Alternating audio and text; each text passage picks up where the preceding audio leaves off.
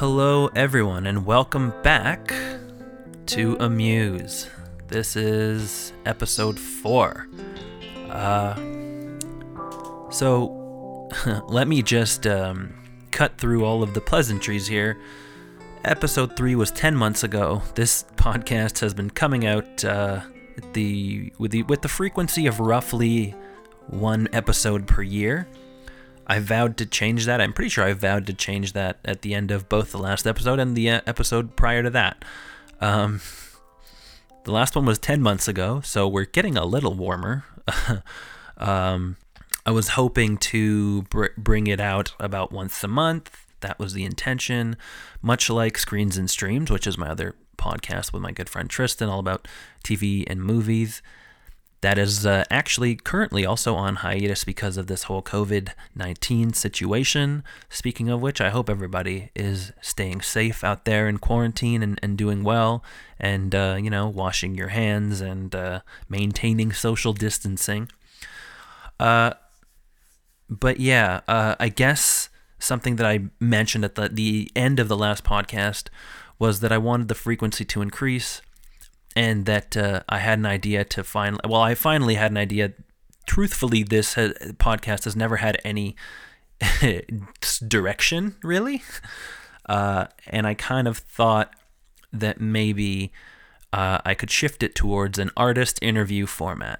And I started reaching out to the, media relations and PR people of a bunch of different artists that I was a fan of. People who were sort of not like crazy high-level celebrities who are probably getting a million DMs on Twitter a day and getting emails to their publisher every other minute. To their promoter or media or whoever it is. Just people who are a bit more attainable, people who I'd already established a response and rapport with, whether it was on Instagram or through Twitter and DMs and stuff like that, or emailing their media person. And I was really close. I think one of them was really close to materializing, and it just didn't. And I realized, you know what, I need to just grow this podcast in another way by maybe not caring so much about it. And that seems kind of counterproductive, but the fact is, before this whole idea for having a bunch of interviews came to mind, I had like episode ideas for like 3 or 4 different episode ideas that I could maybe cover, aside from just album reviews, because number one, that would probably get boring, and number two, I haven't really sat down and listened to any of the albums that I've wanted to review, and they go far back. They go as far back as, probably a couple years ago, maybe around the second episode of this podcast, because I like to, sit with an album. If it's a brand new album and I want to listen to it, I want to put on some good headphones and, sit in a nice chair or lie down and listen to it and take it in and sort of process it that way. And it would probably be very healthy for me to do more things like that, but I really haven't. So I don't want to make this a super long-winded intro. I want to get into this. What I am going to try to do, and hopefully more frequently, I'm not going to put a timeline on it because that's just going to probably suck the fun out of it and make me, less likely to follow that timeline. But I'm going to maybe try to adhere to some of these episode ideas that I had for the podcast initially over the last little while, and I've actually been scripting stuff. So this is going to be a bit more, it's going to be a bit shorter in general than the last few episodes were, and I think that's a good thing. They'll be a bit more bite-sized, and yeah, this is going to be the first in a sort of scripted series. Maybe I'm just going to continue doing the podcast like this for the foreseeable future, but this is about something that I've had an interest in, and it's sort of vocal frequency and how we gravitate to vocal frequency. Basically, I just sort of noticed that over the last little while, my preferences have shifted in music to female vocalists, and I wondered why that was. And I went out and started searching for the answer, and this is what I came up with. I hope you enjoy it. Here we go. This is the sort of science of vocal frequencies. It always seemed like an innate fact to me that men prefer female vocalists.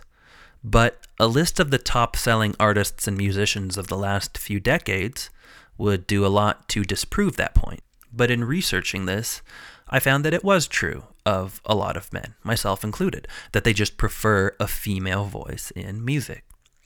So why? Why is that true for us? What's the science behind it? Some would argue that the way that music is structured and has been structured throughout history make it feel more natural to just gravitate to a higher voice in general, regardless of whether it's a female voice or not. Thinking about it in the terms of acoustic frequencies, there's a through line in music of a melody with an accompaniment. The higher pitched melody or vocal is supported by the lower pitched accompaniment or instrument. And that's true of a lot of things in music today. Think about the wailing guitar solo over the low chugging blues progression. The chimey sounding synth lines of new wave music just dancing over those low warbly bass lines like a really cool Moog bass or something. Think about the glam rock of the 70s. Or hell, you know what? Just many of the big rock and roll bands from that era in general.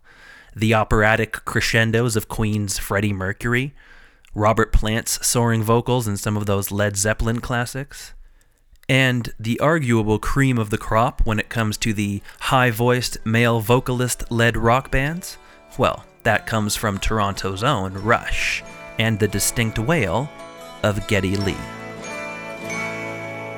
And the men who hold high places must be the ones who start to mold a new reality.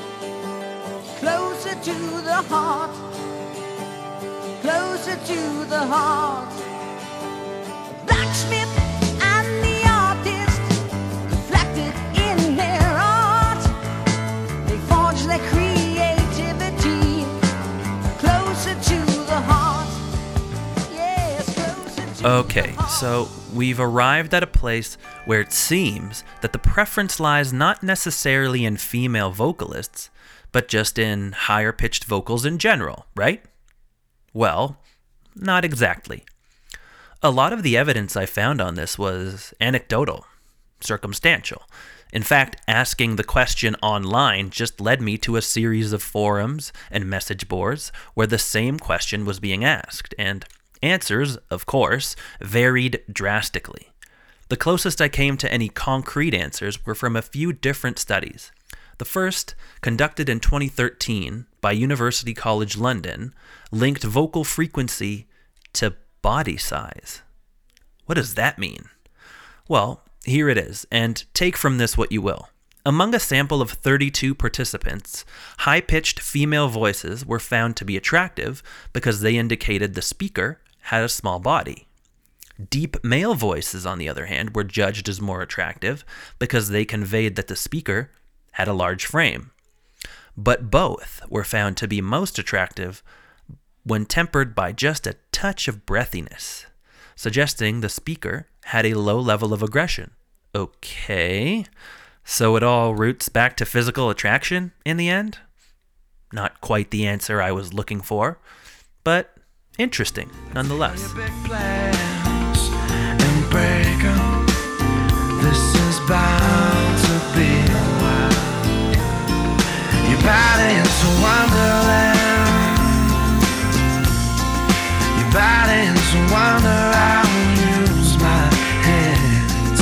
Your body is a wonderland. Okay, how about this one from 2012 from the Public Library of Science? This study was focused on how vocal pitch relates to how we perceive people in leadership roles. Let's assume for our purposes that the leadership role in question is that of a pop star or the front person of your favorite band. It says, male and female leaders with lower pitched or masculine voices are generally preferred by both men and women.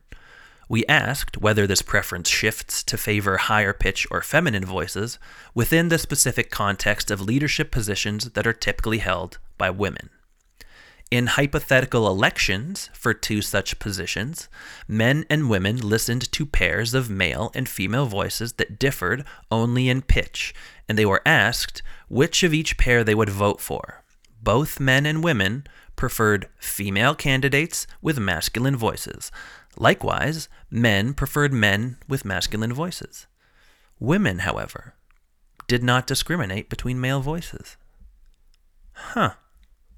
Interesting as well. And maybe closer to the answer that I was looking for. But this study also went on to corroborate the findings of the last one, that vocal frequency leads to a perception of physicality, right down to the size of the larynx. The masculine voice has long been perceived as more attractive, physically stronger, socially dominant, whether that masculine voice belongs to a male or a female.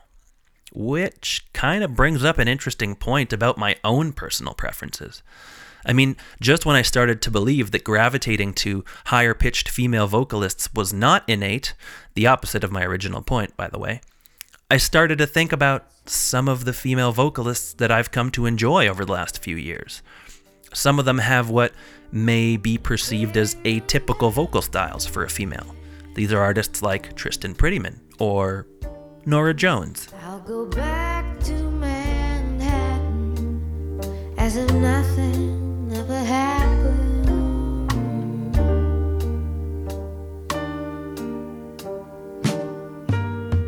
We don't have to speak at all. I won't look in your eyes, and I won't have to fall.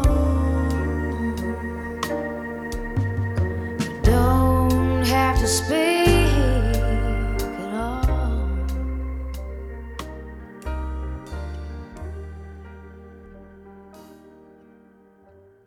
Okay, since we're slowly coming back around to looking at my initial point here, and let's face it, I'll make any excuse to make this whole thing about me again, here's an interesting psychoanalysis of what may be happening here for me and other like-minded appreciators of female vocalists.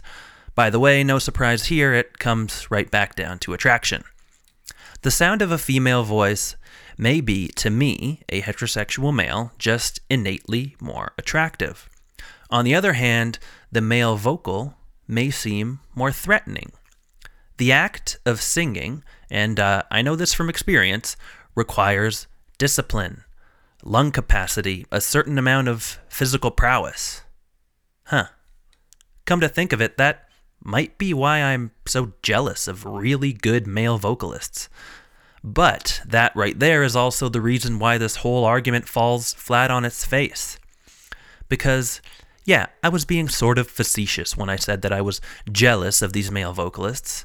In fact, I have just as much respect and admiration for them as any of the female singers I've mentioned. But some of them have what could technically be classified as female voices. Typically, male vocalists will be classified with the tenor, baritone, or bass voice type, occasionally reaching up into falsetto to sort of fake that higher register, as it were. Imagine the range of frequencies in the harmonious vocals of a barbershop quartet. That's sort of what I'm referring to. But the vocal range of some of these guys that I'm jealous of breaks that mold a little bit. Guys like Alan Stone, Brandon Boyd from Incubus, and, well, this guy.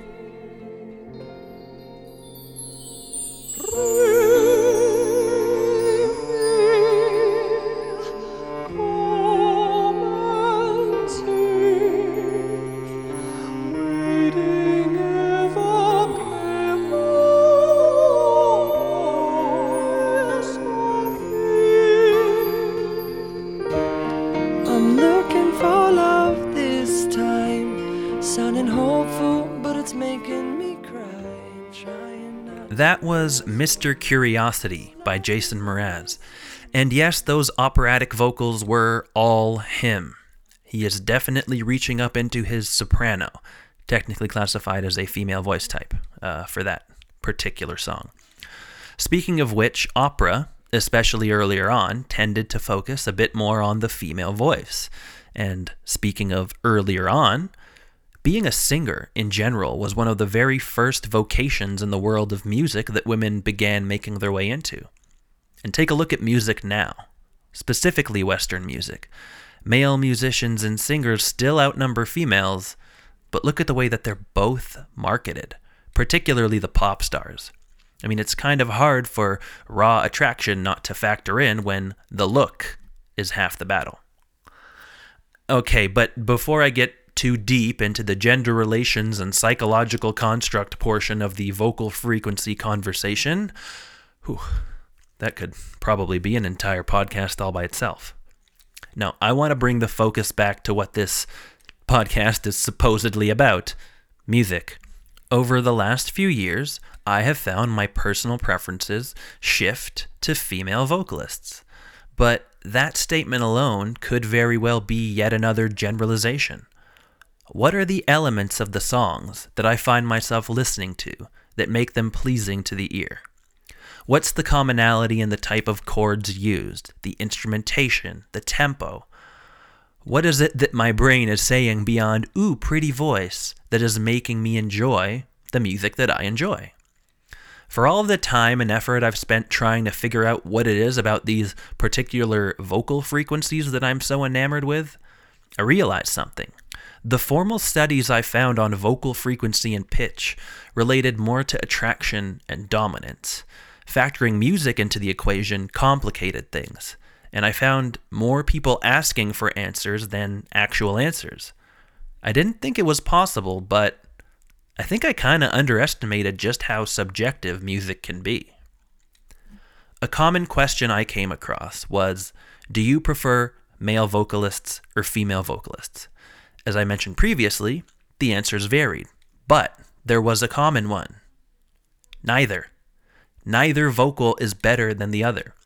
The quality of the song is what matters. And while I'm not conducting any formal studies myself, and my evidence behind those particular findings are all anecdotal as well, I'd like to think that if there is a correct answer to that question, well, that's about as close as I'm going to get. Thanks for listening. Well, folks, that does it for this episode of Amuse. And hey, this is the first episode in this new scripted format. So please do let me know what you think. I hope you guys enjoyed this episode. Like I said, a bit shorter, and it's probably better to keep these more bite-sized and digestible, because who wants to listen to me ramble for an hour? Hey, if you did like this, you can let me know on Twitter at AmusePodcast. You can send me a tweet there, or you can even email amusepodcast@gmail.com with any feedback you might have. Let me know if you like the new format, if you think I should continue down this path, or if you've even got some topics you'd like me to cover, and maybe I'll do that. And hey, if all goes well, you guys hopefully will be hearing from me a lot sooner next time around. Thanks again for listening. Stay safe out there. Bye for now.